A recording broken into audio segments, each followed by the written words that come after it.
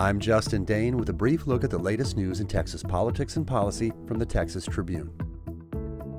A Texas judge issued a temporary exemption to the state's abortion ban that would allow women with complicated pregnancies to obtain the procedure and keep doctors free from prosecution if they determined the fetus would not survive after birth. But hours later, the Attorney General's office filed an appeal with the Texas Supreme Court, blocking the judge's order from taking effect.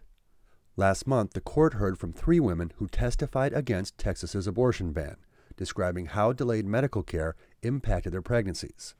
The women are suing the state over the law, seeking to clarify when a medical emergency justifies an abortion. Currently, the law allows termination of a pregnancy if the mother's life is in danger.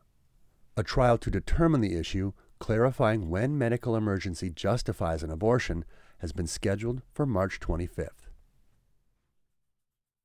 Running a childcare business was hard before the coronavirus pandemic wreaked havoc on the industry. But since 2020, some childcare providers have never reopened. Those operators whose businesses did survive credited federal pandemic relief funds, which will end this year.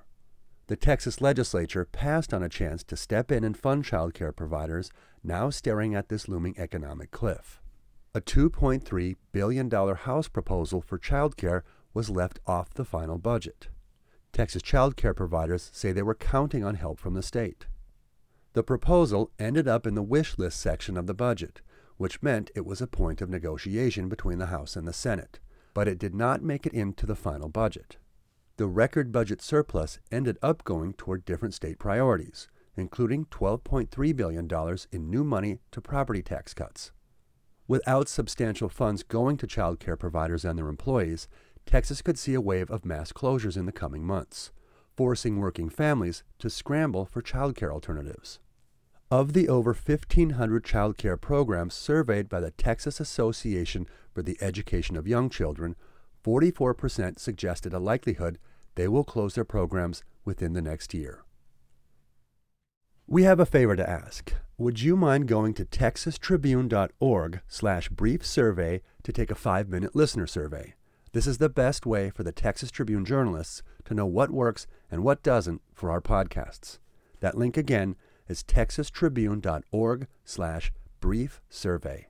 There's also a link in the show notes, and we appreciate your feedback.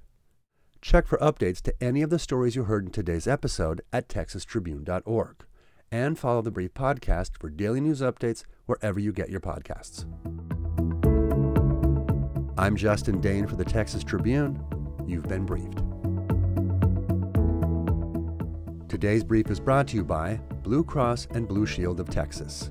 Blue Cross and Blue Shield of Texas understands what it means to be a partner from the beginning, elevating together the way we manage and improve our health to fulfill our oldest promise, to be forever by your side, rising together through it all. Find out more at bcbstx.com.